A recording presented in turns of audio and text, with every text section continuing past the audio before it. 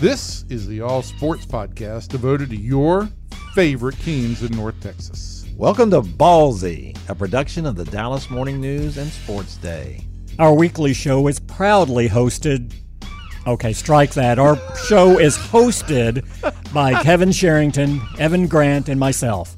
I'm David Moore, and who knows, maybe we'll have a special guest or two along the way. And in this episode, we'll be talking about the Stars. Catch other episodes by subscribing to the Ballsy Podcast on iTunes. We're also on social media. Just search Ballsy Podcast on Facebook and Twitter, and you'll be notified of the latest episode. Don't forget, it's Ballsy with a Z. Are you ready, sports fans? Ballsy starts now. Hello, everybody. Welcome into Ballsy, the SportsDay DFW Dallas Morning News Sports Podcast. I am Kevin Sherrington, joined in the studio today by David Moore and Evan Grant. And this is going to be our potpourri / smorgasbord / all-you-could-eat buffet. That's for Evan. We're going to be talking a little bit about the Stars, a little bit about the Nelson, a little bit about Tony Romo. Let's start with the Stars. They are, as we are taping this, they are playing. There's their morning skate. They're in the morning skate. Right. That's and correct. As you're listening to this, Dallas, Fort Worth, the outcome of Game 7 has probably been decided. Already been decided. So whatever we say thought? here. What did you think about? What did you think about Game 7, Kevin? That's right. I will say this: no matter what, because obviously this is a huge difference. If they win this game, the season goes on. Well, no, but they're in the Western Conference Finals. That's what I'm talking about by looking back on the season. What do you say? How do you qualify it as a success? If they get to the Western Conference Finals, okay, is it already a success? Let's go there. Is it already a success, regardless of what happens in Game 7? Was this a successful season for the Stars? I think that's a borderline question. And I wonder if it's enough that Jim Nill will get to keep his job. I don't know. I had this discussion with Matthew DeFranks, who covers the Stars for us the other night. We were going over a lot of things and talking about, so what does all this mean? Because certainly this fan base was not happy with Jim Nill. Here's a guy who came from Detroit, was had been part of a great organization there. Was going to do a lot of great things, and it just didn't pan out. Draft picks weren't panning out. He made the Tyler Seguin trade right away. That was big, but then there were a couple that didn't go so well, and these high picks weren't working out, and they weren't winning. And you got an owner now, Tom Ghilardi, not real patient. He averages about in the 8 years he's been the owner of the team, they've averaged the average coaching tenure is 2 years. So look, they're ready to get some things done, make some things happen. Is it making the second round and going to 7 games in the second round? Is that enough for Jim Nill to keep his job? I don't know. I mean, I think it's right on the border. My guess is that yes, he will, because they'll look at it and say he's made some good picks the last couple of years here. Now there are some really good young players on this team. Rupe Hintz, been a terrific pick. Miro Heiskanen. The head coach has already compared him to a Hall of Famer at 19, and you've already had the goalie say he is a Hall of Famer at 19. Can I just say this? Every time I hear Rupe Hintz, I think of Rumple Mints. Rumpelstiltskin, is that what you mean? No, Rumple Mints is a peppermint liqueur. Oh my gosh! Thank you for that insight into the conversation. I just think that he should sidetrack. There should be drinks made with Rumple Mints named for Rupe Hintz. Okay, all right. Maybe we with can your do baklava. That. Yeah, to go along with the baklava. Maybe we can work that out. All right, back to the hockey. So the point is, and then he made the big trade for Matt Zuccarello, who is it's been outstanding. Oh my God, this is what this podcast is all about now. What? It's about Kevin pronouncing hockey names. Hockey name? Well, you got to pronounce it. What else am I going to do? Say number 13? Go ahead. Okay. Throw out a few new names. Well, they're not new names. They're guys who play for the Stars. Throw out a few names you've been practicing pronunciation on. I don't need to practice pronunciations, unlike you.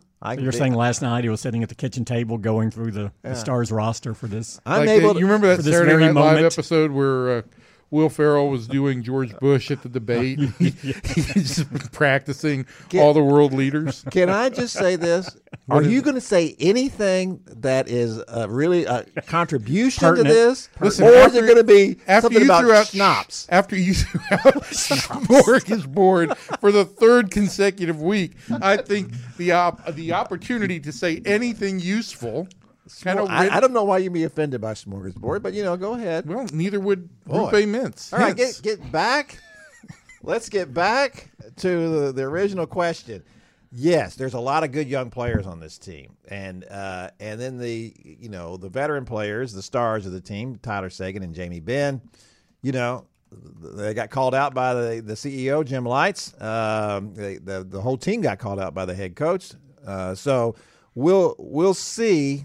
I do believe they will come back. I was really bamboozled by their performance in the game the other day on Saturday. Was that Saturday? Sunday.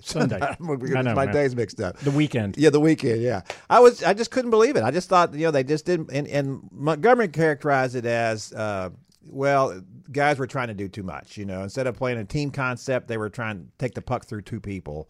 That kind of thing. Well, you can say that, but you're down 1-0 63 seconds into the game. Yeah, but that's not unusual for them in this series. That's the thing about Ben Bishop as a goalie. For the most part, he's terrific. He will give up some goofy goals, and kind of it seems like he will give them up early in a game. So they've been down 1-0 a lot. Well, I would suggest that might be something to do with being a 6-7 goalie, because there's going to be some times when your reactions, it just takes your reaction time longer. You mean just getting warmed up? Just reacting. I mean, you've got longer limbs and everything, and I know that everybody thinks, okay, put the big tall guy in goal, and he's been great this postseason. But I do think also pretty great. Not as great as he was during the regular season. There's a reason why there would be some fluky goals that he allows, and that might just be because it takes a little bit longer time to react because of how long the limbs are. But that's my lesson in limology. Physiology. Wow, okay. All right, but I just go back to this. If they lose tonight, and I mean, this is stupid that we're sitting here debating this before this game is played, right. But if they lose tonight, it's going to be basically identical to the 15-16 season? Yeah. Right? Yeah. With the exception being that year they won the division. Mm-hmm. And now you have some younger players in place going forward. I think that's the feeling is that this team is now, look, they kind of formed their identity at the All-Star break. Jim Montgomery was brought in to be an offensive coach. Oh, we're going to score. Jim, they're pulling us out of the Ken Hitchcock, horse and buggy era of all defense, and now we're going to really be exciting. And that didn't happen. They couldn't do it. They couldn't get anything going until finally they decided, you know what? We're great at the penalty kill. We're pretty good defensively. Why don't we just try to do that? Let's try to win games 2-1 instead of 5-4. And so that's what they started to do, and then they got better, and that's kind of what they became more or less. So I think that there's still time out there for them to develop something offensively. But they, especially as Zuccarello really kind of works his way in because he was hurt for a while. Yeah, and he's a very creative player. He is, and here's the interesting thing about that. If they don't make the Stanley Cup, then they don't have to give up as much for that trade. It all hinges on how well everything. They could end up losing 2-1s. So I'm not saying it's not worth it because he's a really good player. But that's a big difference between what it could be. So we'll see. I think that I would say my take on this is that he would not lose his job after this season. Yeah, my take is he won't either. But I think it'll be very close. I think that we'll see what like as I said, Tom Ghilardi is of all the owners in this town. We've talked about. We know what Jerry's like, right? We know pretty much what the Rangers owners are like. And the Mavericks, we certainly know what he's like. I would say that Tom Ghilardi is probably the most impatient of the four. Really? Yes. He's, he doesn't, all right, I'm going to hire you. You're going to do your job, but I expect to see results. I don't see results. I don't like this. No, you're out. Jim Rice wouldn't have said what he said back in January if Gallardi hadn't have signed off on it. My question on my spokesman for it. That's my question on that take on messenger boy. My question on that take on Gallardi is this: What? Rangers owners have certainly proved patience in the last few years, but they came in and they won. They went to the World Series immediately. Mm-hmm. Cuban has won an NBA championship. Yeah. Gary's won Super Bowls. Right. Gallardi hasn't won anything since he took over the Stars. So I think that impatience there is, we've got to take it to the next level. I don't know that that's so much impatience as it is trying to set a bar. But here's the thing. As I said, when you were not paying attention a while ago, he's had the average head coach in his 8 years has spent 2 years on the job. Show me another of the other owners who have either had an average of a manager or a head coach 2 year. The only thing I would say on that is I still feel like if we were to go back and map this out, I think your average hockey coach tenure is far shorter than any of the other sports. Probably, and and guys get traded more often, and there's more movement in the NHL guys than get there is in traded, other sports. but also, I mean, I feel like your ability to control the room is more tenuous in hockey for whatever reason than it is in other sports. But it wasn't like that before, not in this market. And it was, guys lasted a long time. They lasted as long as they wanted to, for the most part. And that timetable has been sped up, with the new owner. So I think that's the wild card in all this for me. The other thing too is I for people who say, well, it's a season of success already, since I guess I was the one who asked the question. We still need to see what happens in Game 7, because if you went up in a series 3-2. Coming back home, sure, you lose 4-1, you lose Game 7 5-1, you're not in it. That puts a much different look on, okay, how far away is this team to get to where it needs? Was this just a young team that didn't capitalize on the opportunity, or is there a flaw here, and is this team farther away than what? So I really think how tonight's game unfolds really is a big piece of that. I'm not ruling it out. I think that he'll come back. Certainly the head coach will come back. This is his first year, Jim Montgomery, and I think the players have kind of warmed to his style and what he wants to do, so that's all good. But I do think there's a legitimate question about whether Jim Nill will be back as a general manager. So it's a very close call on that. Kevin, we're going to need to get out of here because your kids are calling you at a rapid basis. They are, one after another.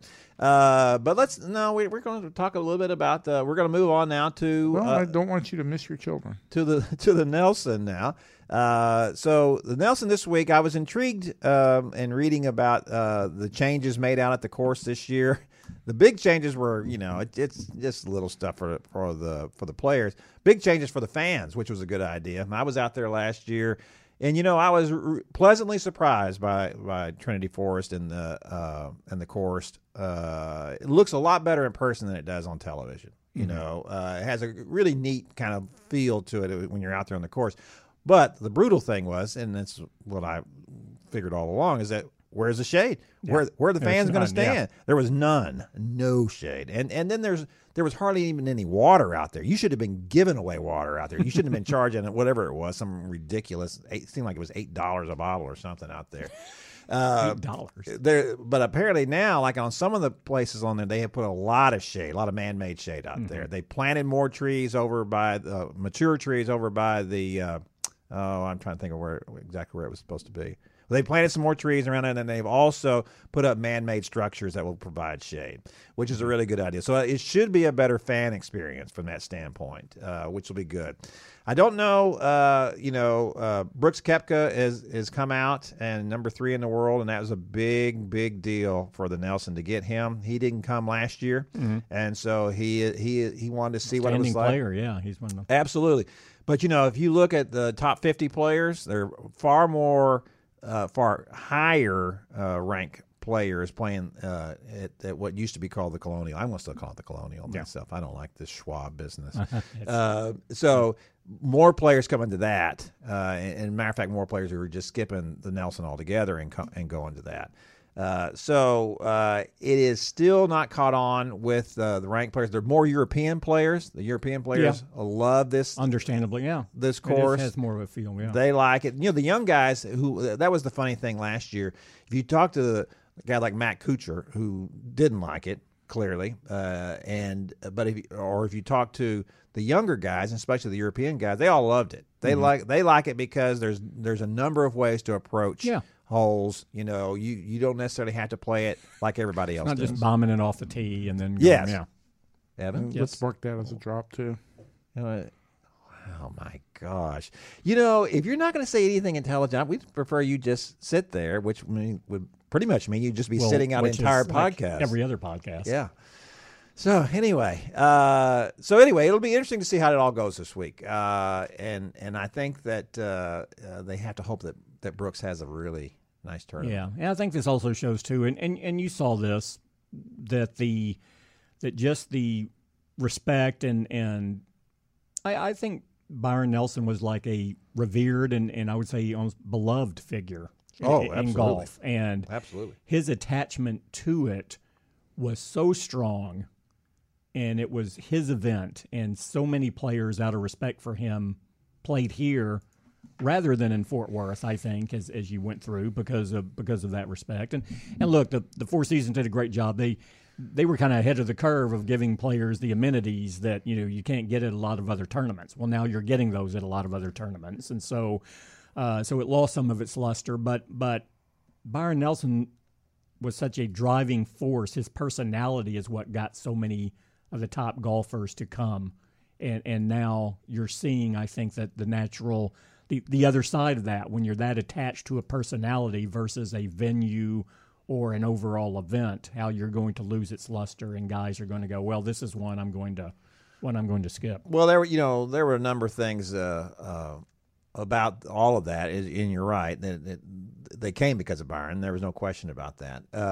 But because it wasn't one of the players' favorite courses. No, they loved the facilities. The facilities. They come there and their wives or their spouses or whoever were going to the spa every day, and plus you walk out of your hotel and right onto the course. Sure, that's not the case now. They're taking a bus or they're taking, limos to get down there to Trinity Forest. There's no place to stay down around there. Mm-hmm. And that's one of the big issues. Where do you park when fans go down there? It's a mess, Mm-hmm. All that is not good.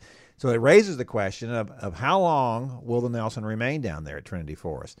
I don't know. I mean, I think it was a 5-year deal initially. So at least they got, counting this year, they got 4 years left.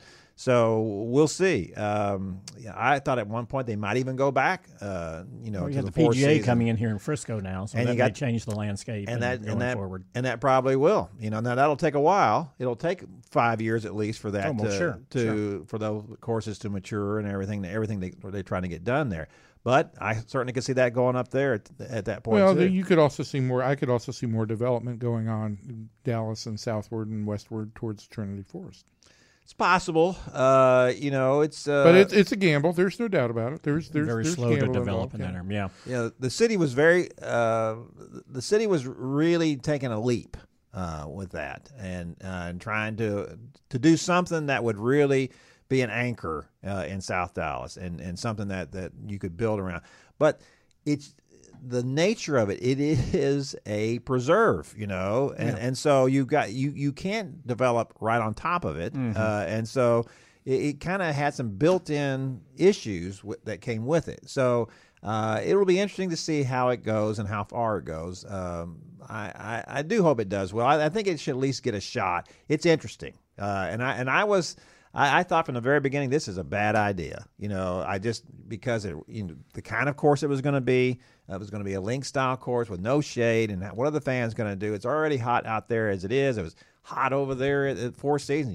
It's a mile between each long walk between hole, So what was this going to be like? I do think that it has some potential though. So I'd like to see it go well. Again, and with all of that, with we're talking about not a top field and all that, but now you have some golf purists going, why in the world would you give an exemption to Tony Romo? Why would you allow him that spot rather than someone who has earned it? You know what? I would say that they can go stand out in the lack of shade. That's what they can do. Wow, you're so vile. Because here's the deal. And look, there's times the Tony Romo Mavs thing I thought was a big stupid joke. That kind of was a big stupid joke. But people are going to show up to watch Tony Romo play golf. That's why they're having him out there. Exactly. And so if you don't like that, he's not taking away. Let's call this what it is. He's not taking a shot away from anybody who's got a realistic shot to win the tournament. Whoever was going to get the 156th spot was not going to come in and win this tournament. He's not taking a spot away from anybody who's going to draw a crowd short of their immediate family. Because you don't have a great field in this either that has a lot of big names. So if Tony Romo goes out there and plays the first two rounds, great for him. And all I want is for Tony Romo to announce on the first tee box what he's going to shoot for the day. Wow. So that we know at the end of the day exactly what he will have shot. Because he's very smart about this. Nostradamus. Romostradamus. Romostradamus. You know, I will say this. I have to give the tweeters some credit. Yesterday I wrote a little story about the Rangers' new scoreboards and how they will be produced by Daktronics. Mm-hmm. And I got many tweets from people who said that they would actually prefer if it was produced by Romotronics. Yeah. They did not. Yes, no, they did. Oh, my gosh. Oh, my gosh. And the DAC, I don't know if people are aware of this, the DAC in Daktronics is actually Duck because it's for Dakota because they're based in one of the Dakotas. Well, that's actually Dak's real name, too. Well, I know, but it's for the state, not for the player. Well, he's not. If he went by his full name, he wouldn't be called Dakota. Are these boards from North Dakota or South Dakota? Because that makes a difference. You know. Are you going to look that up now? We're just like lumping them together. That's very dismissive. They're in South Dakota. They're in Brookings. Brookings, South Dakota. The quality of this podcast is really plummeting. I know that now. Well, when you start with the idea that it's a smorgasbord, which is basically saying, look, we got nothing to make a full podcast, so we're just going to ramble on about it. No, we had a lot of things to cover here. What does Tony shoot the first 2 days? First 2 days? Mm-hmm. I think he's played professionally twice, and I think he's gone 79-80. Pretty much right there. It's the average on the two. Is it really that bad? But he's played here, and he's actually, he's a member there. Is he? Yeah, he's a member there, and he's actually shot a 65 on the course. Oh, so he has played. But going out and playing with your buddies and doing a 65 is much different than in this setting. And not. It's not the same as when you say, "Hey, where's my ball?" Oh, yeah, here it is. Yeah, here it is. Right here. Kevin, noted purveyor of the foot wedge. Yeah, you give me this easy 3.5-footer. Sure, I'll take it. I gotta say, I play golf pretty much like the president does. It's like, yeah, here's my ball right here. Here we go. I would say I would say 75 to 78 both days. Really? I'm gonna say better than that. I'm gonna say you can do. I'm gonna say he goes 72, 74. That's what I'm gonna say. Okay. Wow, that's optimistic. Have you played Stevens Park? Oh yeah, beautiful little course. You like it? Oh, it's great. Yeah. The city went in and redid completely different. All of it. Changed the nines. Yeah. All the courses. Some of them they turned around. Yeah. So where you stand on the tee box and you're now facing downtown. Mm-hmm. It's a great view. I haven't played golf in forever, and my spine is one of the few parts of my body that's relatively healthy. So I'm thinking about screwing that up and starting to play golf again.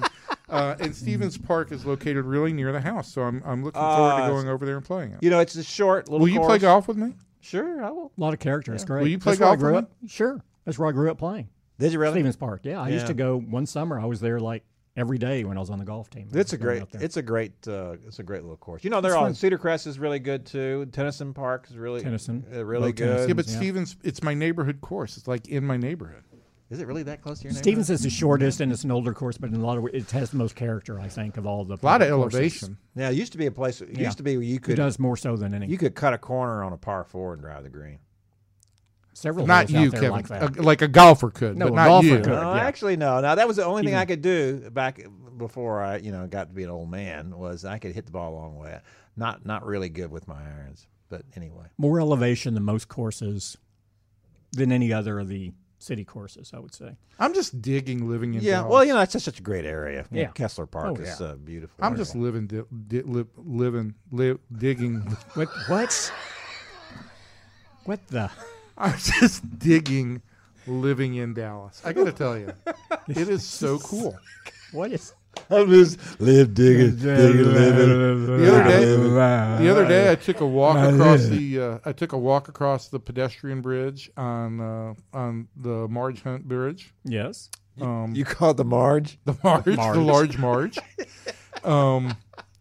It was great. I mean, it's just fantastic. It's Margaret, I think, not Marge. We call it large Marge. Who is we? You A lot and of Gina? people. Everyone he encountered on the walk. Marge is short for Marjorie, not Margaret. Okay. Anyway, and it's just it's a lovely urban walk, and all the hiking trails over there, and then the Kessler Park neighborhoods are just beautiful. Kessler Park is a beautiful area. Yeah. And I got it now. You know, I think I've mentioned this, but like the Barrow House is like across the street from where we live. Like, so I'm into Bonnie and Clyde. So it's a now. big area. I mean, yeah, you can. Yeah. So it's and it's cool just kind of learning the history of an area I really didn't spend any time in for 20 years that I was here. All right, that's going to do it for us. As Brian said, Brian was either saying to wrap it up or he was saying that Evan was crazy. I couldn't tell which it was with the circular motion. I'm not sure. But at any rate, that is the end of our podcast and maybe our careers. I'm not quite sure. I have a Bonnie and Clyde story for next week when we come back. Beautiful. A Bonnie and Clyde Do you story. have a Bonnie and Clyde story? You can't tell it now. Tied to my great grandmother, yes. Well, Knew them, yes. But go ahead. We'll save that for We'll next say week. that for We call last that a week. tease in Well, the business. because last week he decided to tell a story right at the end of the I know. podcast. And We're it trying went to get on for- out. TV Channel People 5 is are- waiting to go, and let me just tell you this story I got here. Well, children, y'all get around. Where'd that voice come from? That, ladies and gentlemen, is how Kevin actually talks when we are off the air. We're off the air. That is his natural speaking voice. All right, everybody. From everybody in here to everybody out there, goodbye. Thanks for listening to this ballsy podcast. Be sure to subscribe to our weekly episodes on iTunes. Follow us on Facebook and Twitter, too. Just search the Ballsy with a Z podcast. Until next time, sports fans, we'll see you.